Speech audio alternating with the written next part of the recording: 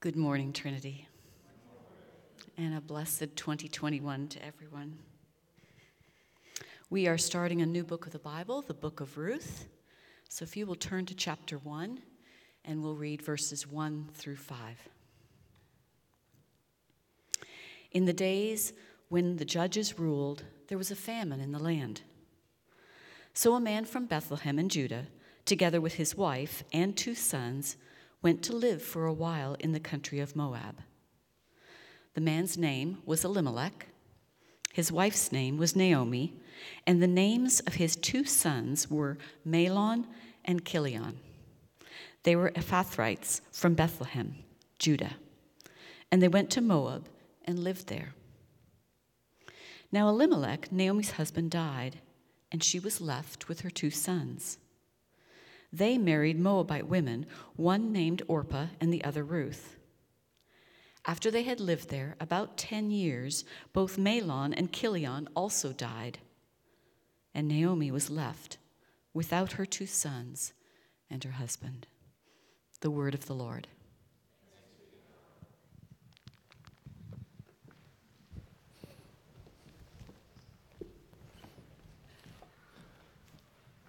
Thank you, dear. Thank you for leading us, team. Allison, thank you so much. Those songs just reminding us of God's faithfulness, His goodness, His help, His care, even when we're falling under the waves.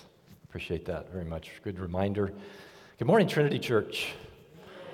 And a blessed new year to you as well. For those of you that are watching online, thanks for joining us and connecting to our live stream service this morning. Just invite you to engage with God's Word as we dive into this and study His Word together. And do stay in prayer. Jason mentioned some of those requests this morning. I just encourage you in the same way.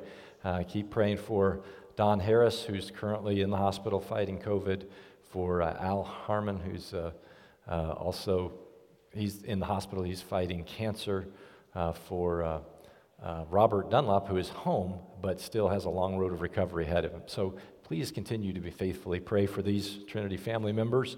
And let me just say a word, too. We mentioned that the children's ministry will start next week, and appreciate Casey's work on getting it ready and back up and running.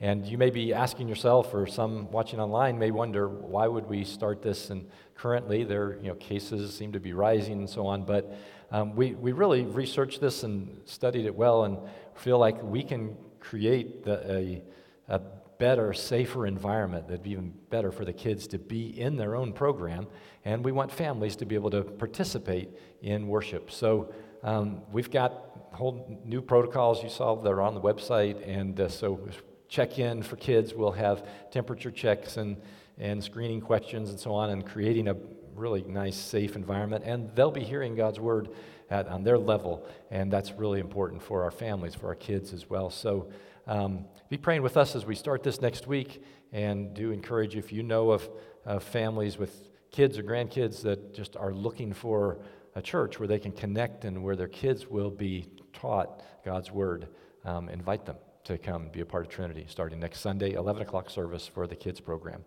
And let me just say a word of appreciation, too. Last week I mentioned we're coming into the end of the year, and we were close, and thank the Lord, and thank you to you. We did make our budget on our giving income that was anticipated for the year, above it, actually, $2,400 more than what we had anticipated that we would need. So thank you so much for giving faithfully, and praise the Lord for answering those prayers and getting us to that point. Actually, I told the first service, it's more than that, because we had a number of special occasions through the year where we just ask you to give above and beyond. So this doesn't even count that. In addition to those giving efforts, you gave in a way that helped us meet our giving goal for the general fund as well. So praise the Lord. Let's pray. Now, Lord, we do come to you this morning with thankful hearts, and we thank you for the way that you have provided for us as a church. Lord, you, as we sang, you are always so faithful. You are always there for us, and Lord, sometimes we forget that, and we forget to say thank you. So this morning we pause to just appreciate your goodness, your kindness, your grace in our lives. And Lord, I pray that we would be this morning responsive to you, to your word, because it's you speaking to us through your word. And Lord, I pray that you would guard my words, help me to accurately communicate it, but Lord, most importantly, this is your living word. This is a story in your word that you have preserved for us to be able to know, to read, to study, and to learn from. And so, Lord, we want to learn those lessons this morning and then put them into practice in our lives right here, right now. And so we ask for your help in that. By your Spirit, Lord, I pray that you would teach us and guide us. The very work that you sent your Spirit to do, may you do in our hearts today. And may we learn from you and respond to you in obedience. So, Lord, we commit ourselves to you. We commit the service to you to do the work that you would choose to do in us. In Jesus' name we pray. Amen. So it was a year a bit like 2020, like the past year we've had, except it was not a viral pandemic. In this case, in our biblical story, it was a desperate famine. Now, most of us have never experienced a famine. We don't really even know what that is, but it was rather ironic for those who lived in Bethlehem, and that's kind of one of the center points of our story, because the name Bethlehem means house of bread. But there was no bread. There was famine. It was a dark time, but it was not just dark because of the famine. It was dark because this was the era of the judges. If you know your Bible history, you know that this was a difficult time, a spiritually dark time for Israel, God's people.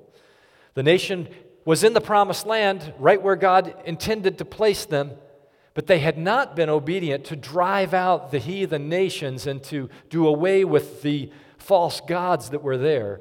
And so, because of that, they were led astray. And so what we see during the period of the Judges and the book of Judges is this cycle, this vicious cycle, where the Israelites would fall into disobedience to God. God's judgment, his punishment would come on them. They would cry out in desperation for God to rescue them. They would repent of their sin. God would deliver them. And then they would fall away back into sin and repeat that cycle all over again and again and again. And the book of Judges ends with this ominous commentary on Israelite society. It says in Judges 21:25, "In those days Israel had no king, and everyone did as they saw fit," which means they did their own thing. They looked out for themselves. They gave little thought to God's plan or God's will for their lives. That was the setting. That was what was going on in the nation as we drop into this story and we meet Elimelech, a man in Bethlehem. And when the famine hit, he decided it would be better and safer for his family to move to Moab. It seems reasonable, and it wasn't that far. It's about 50 miles to the southeast. You see on the map here, a very simple drawing of this, kind of the other side of the Dead Sea, but it's out of Israel. And here's what you need to know. Moab was not just like going to the next state. This was an enemy country. An enemy of Israel, of God's people. A nation that God had put under his own judgment because of their waywardness, because of their false gods. And that's where Elimelech took his family. We're not told much about their life there in Moab, except that shortly after, sometime after, Elimelech died. He left his wife Naomi, and she was there to raise their two sons, Mahlon and Chilion. They both married women from Moab, apparently intending to stay in and live in Moab.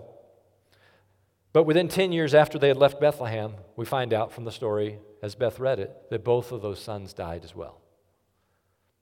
We don't know how. We're not told why they died, just that they died. And suddenly, Naomi found herself without a husband, without her sons, and she's devastated, as you can imagine. They had left Bethlehem hoping to escape death from the famine, and instead death had followed them to Moab. So what happens here? And this is where the story in our chapter 1, moves on, because in the midst of her grief, Naomi hears that God has delivered Israel once more. The famine has ended in Bethlehem, and she decides it's time to go home, to go back.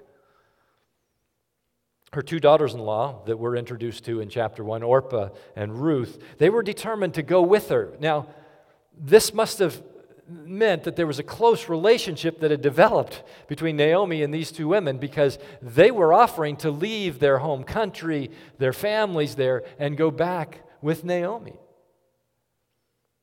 And so they begin their journey, and before they get very far at all, maybe had hardly even stepped out of town, Naomi realizes she just can't do this.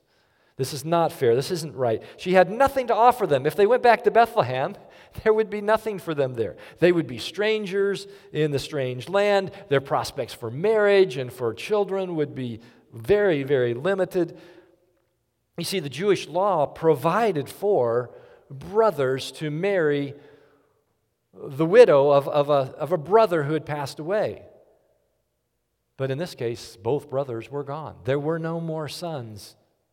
And Naomi realized that she was too old. It was way too late. There's no way she could have more sons for these two women. So she begged them to go back to their homes. She didn't want them to be a part of her hopeless situation. Stay in Moab. And so with a tearful goodbye, Orpah decides to stay, to go back home. And she left. But the text tells us that Ruth clung to Naomi, held tight to her. She insisted on staying with her, going back to Bethlehem, which she did. But when they arrived there in Bethlehem, the whole town began to buzz with gossip because Naomi was back. It had been 10 years since she'd left. And suddenly these friends come out to meet and greet her, and they're shocked. I don't know what it was. Maybe it was the grief, the pain, all that they'd been through, but it had taken its toll on Naomi. She didn't even look like herself. They said, "Is this Naomi? Could this be her?" And this person with her, they don't even mention, because she was an outsider, a foreigner. She would have been despised. And Naomi, when she got back, made no attempt to hide her bitterness and her pain. The text tells us near the end of chapter 1, she got back and she said, "Don't call me Naomi," because the name Naomi means sweet or pleasant. She said, "My life isn't sweet or pleasant." She said, "Don't call me Naomi, call me Mara." Mara means bitter. She wanted that to be her very name because that's what she felt on the inside. Verses 20 and 21 of chapter 1, she explains, she says, "Because the Almighty has made my life very bitter. I went away full, but the Lord has brought me back empty. Why call me Naomi? The Lord has afflicted me. The Almighty has brought misfortune on me."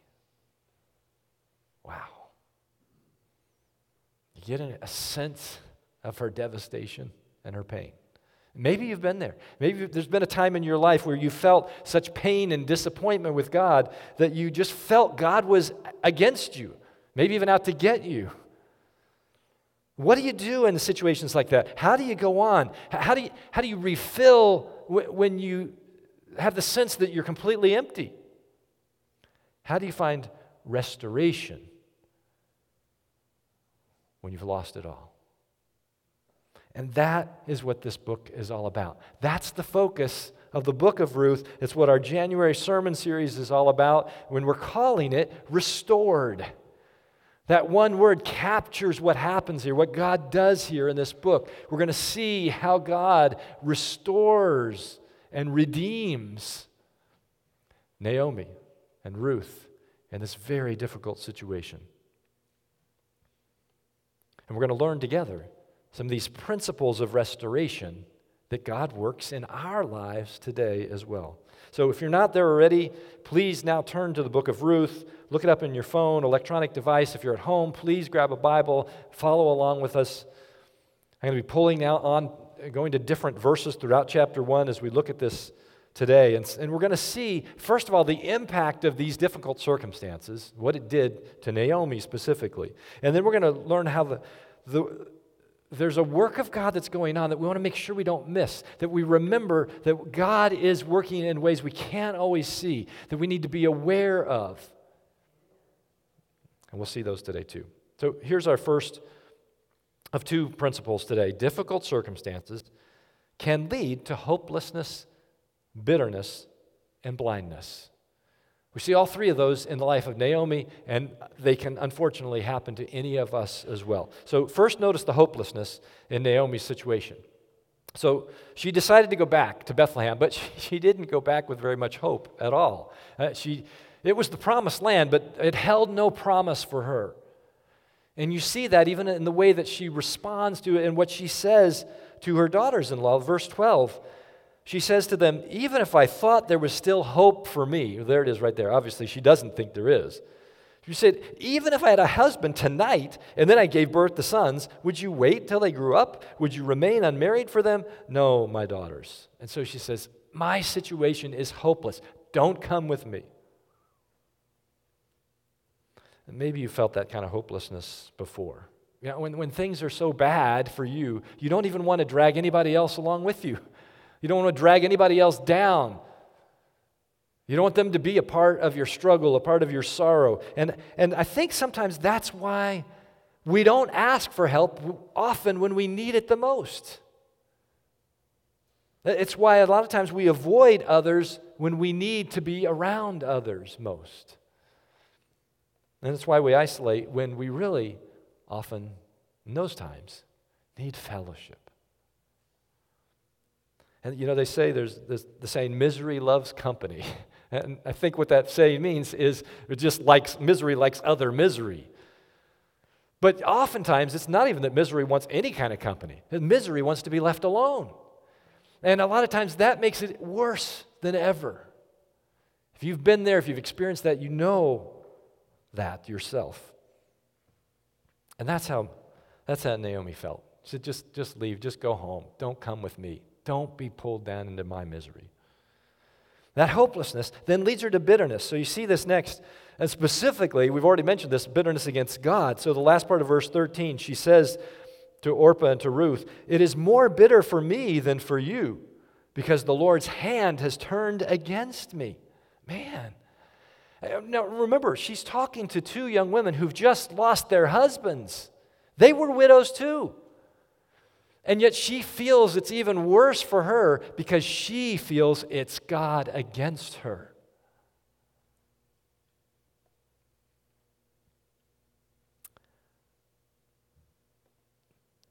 The good news here, I think, is that Naomi is at least still clinging to her belief in God.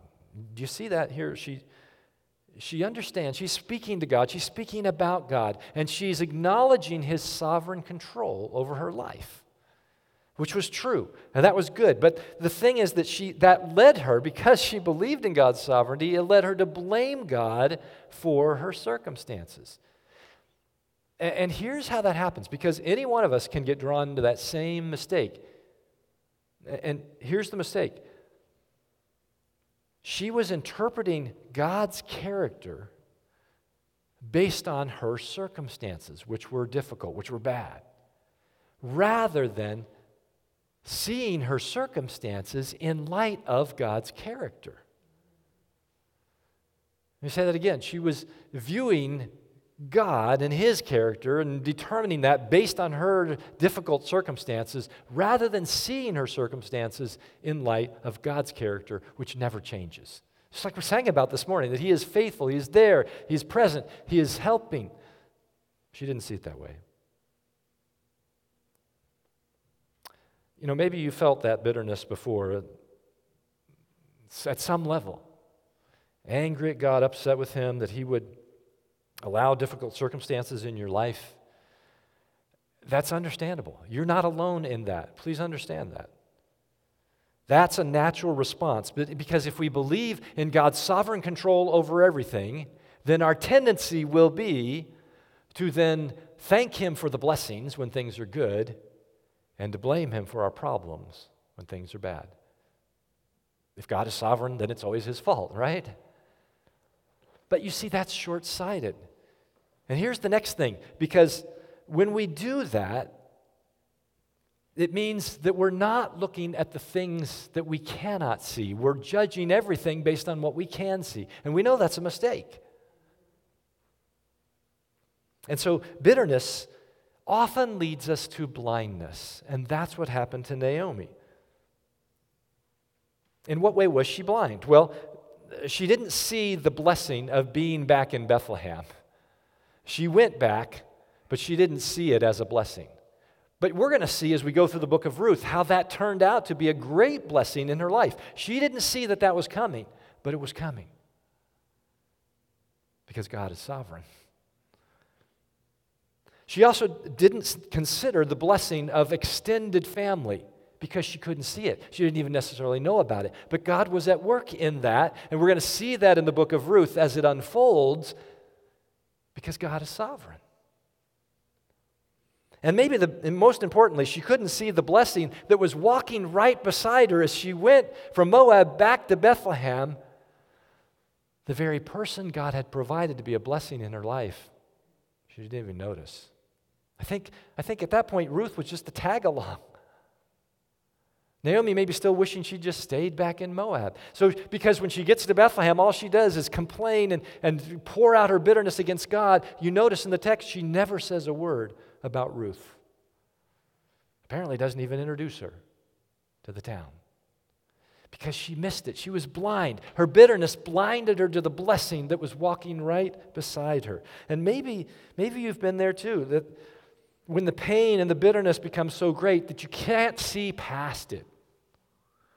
And your loss is so overwhelming that you can't see what you've gained. And you're so focused on those that are gone, no longer around you, that you miss, that you don't even see the ones that are still around you that have been provided by God. I want to try to demonstrate this in kind of a silly way, but bear with me for a moment. And you're going to have to participate here, okay? So take your index finger and just put it right in front of your face, right in front of your nose, just right where you're sitting, just like this, and focus on your finger. Just look at your finger. Now, what you'll notice is you see your finger really clearly, but then everything else, it's in your peripheral vision, but everything else is kind of blurry, right? Out of focus. So here's what this represents, is when we focus on ourselves, focus on our pain, focus on our problem, there are still other things going on, but we don't see them very well. It all becomes blurry because we're so focused on that issue. Okay, now do this with me again. Put your finger in front of your nose, in front of your face. Now this time, instead of focusing on your finger, focus on something beyond. So I'm going to focus on the doors in the back. You focus on the cross behind me or something up front here. Now, notice that you see your finger still, but it's almost like you see right through it. Do you notice that? It's a fascinating thing. Right through your finger to that other thing beyond that you're focusing on. And that's what we're talking about here. That's the spiritual principle of focusing on God, on what He is doing. The problem, the pain, is still there, but you can see other things. You almost like you're seeing right through it to what God is doing. And that's where we need to come to. That's what Naomi needed in her life, things that she should have remembered that God was about and that He was doing, even though she was experiencing difficulty. And this leads to our second point today, is that we need to remember that God provides, endures, and blesses.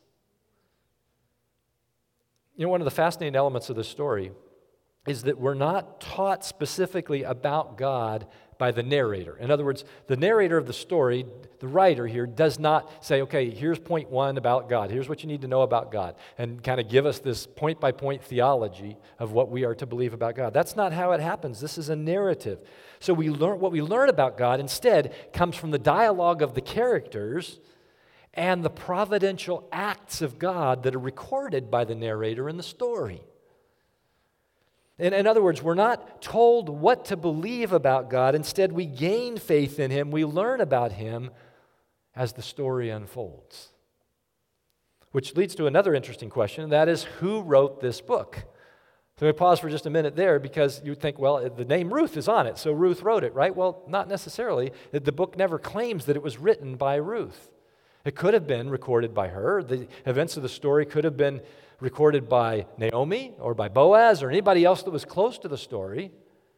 But most likely the book was actually written years later, because at the end of the book we get this genealogy of generations after Naomi and Ruth all the way down to King David.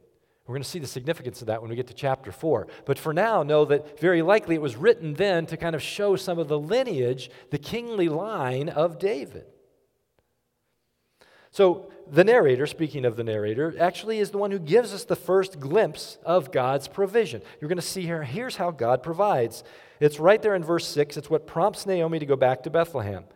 When she heard in Moab that the Lord had come to the aid of his people by providing food for them, she and her daughters-in-law prepared to return home from there.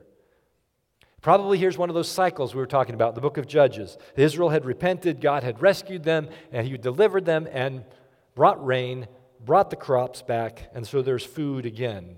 The house of bread, Bethlehem, had been restocked. And the last verse of the chapter tells us that the barley harvest was just beginning. So Naomi and Ruth arrive, and the narrator says, and it was the beginning of the barley harvest. Now, the narrator is kind of giving us a hint to what's to come in chapter 2, but it's also a reminder God's providing. God's already worked ahead of time for Naomi and for Ruth. See, when you're in the midst of trouble, don't miss the ways that God is providing for you. We've seen this past year at Trinity so many ways. Maybe it was the fact that you realize so many other people were praying for you in a time of need. As Jason mentioned at the beginning of the service, you shared a request and prayer team prayed and somebody called and asked how it's going. And just to know that your church family was praying for you, that's God providing for you. Maybe it was that a meal from a member of your small group or the meal train showed up, and a meal showed up on your doorstep when you needed it. That's God providing through his people. Maybe it was a note of encouragement, or maybe it was something that somebody said or did in a moment that was just made your day. Maybe it was an unexpected financial gift that showed up in the mail. Maybe it was just a picture or a video that hit you at just the right moment. Because that's what it was for me this week. So like many of you, we didn't have the big family gathering for Christmas that we would have liked to have. And so Beth will tell you, I'm kind of a traditionalist in that I love our family gatherings, love Christmas to be, those traditions. And when it didn't happen, I get a little bit mopey, about that. And then we're not going to have a Christmas. You didn't have to say yes to that. But. So this past week, as I'm moping around a little bit about it, we got a video, just a short little video from our kids in Milwaukee. Just a real quick, a little video about my grandson, Trey. Here it is. Okay, why aren't you eating that one? What's wrong with that one? Well, it's Papa's. It's Papa's? Oh. So I picked a different one. Oh, you're saving that one for Papa? Yeah. The rest of it? Yeah. Okay. So I take it this one and make that one. That just warmed my heart. Here's my grandson, so far away in Milwaukee, unprompted.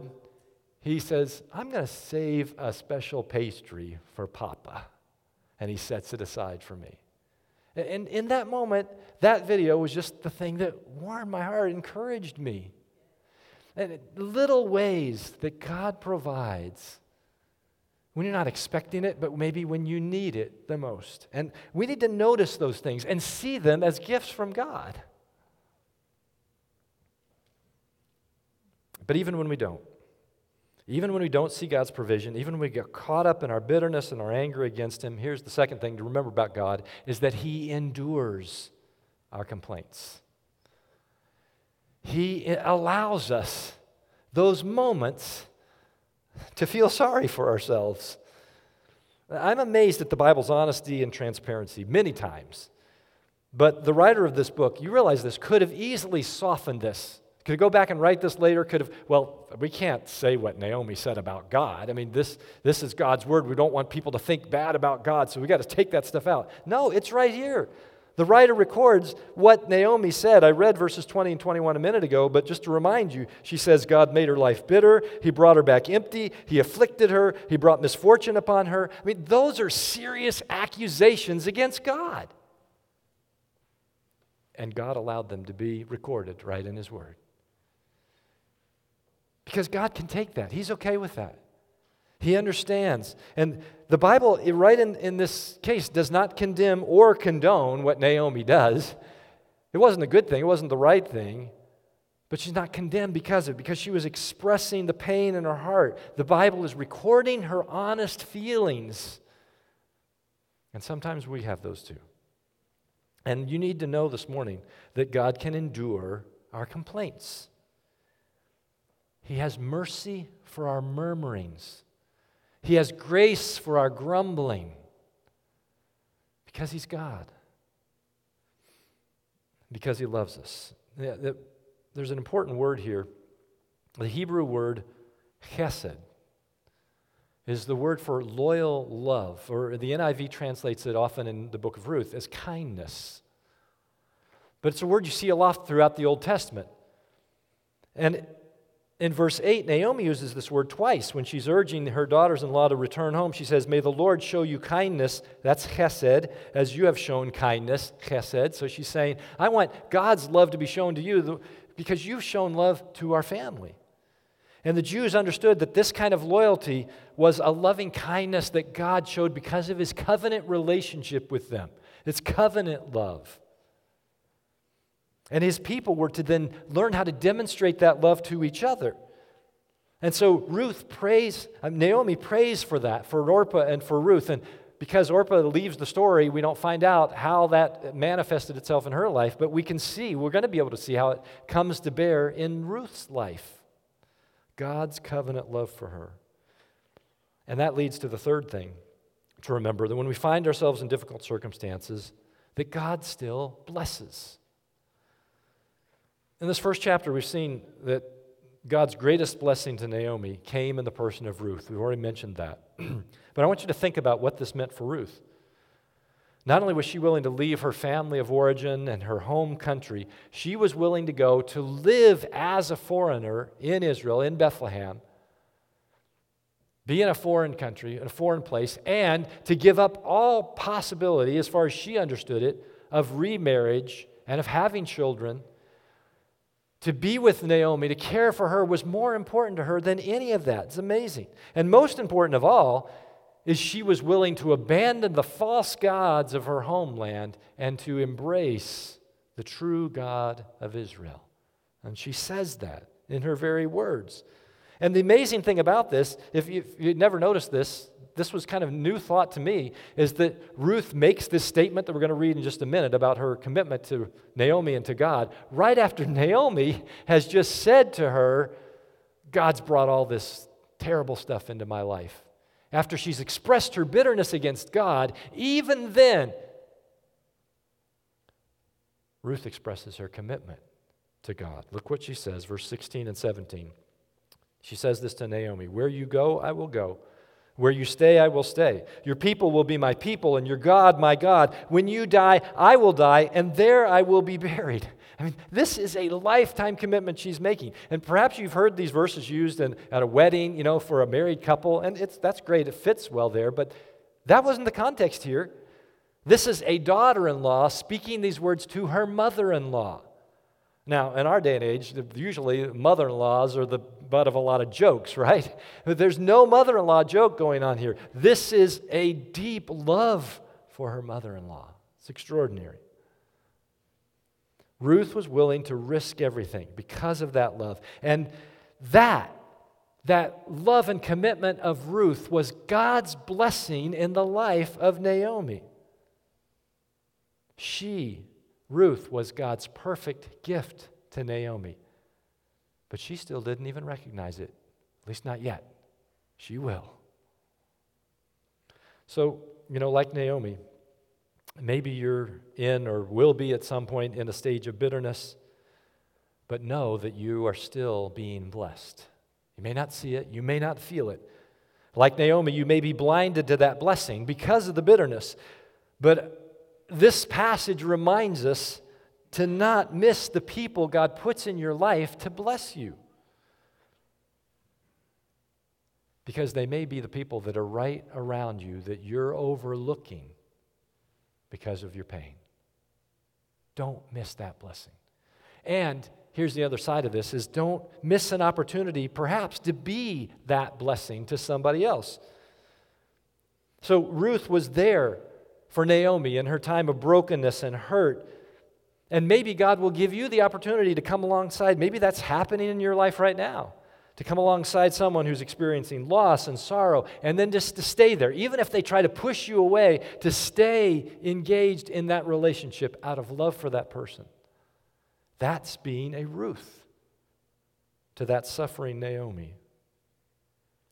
Because remember, Ruth was suffering herself. You can't miss this in the midst of this story. Ruth had her own grief. She'd lost her husband. She had no children. She was willing to face life that way for the sake of Naomi. That's commitment. This past week, on the recommendation of a friend, Beth and I watched the movie Amish Grace. It's been out for a couple of years, and maybe you've seen it. It's the story of the Amish community in Nickel Mines, Pennsylvania.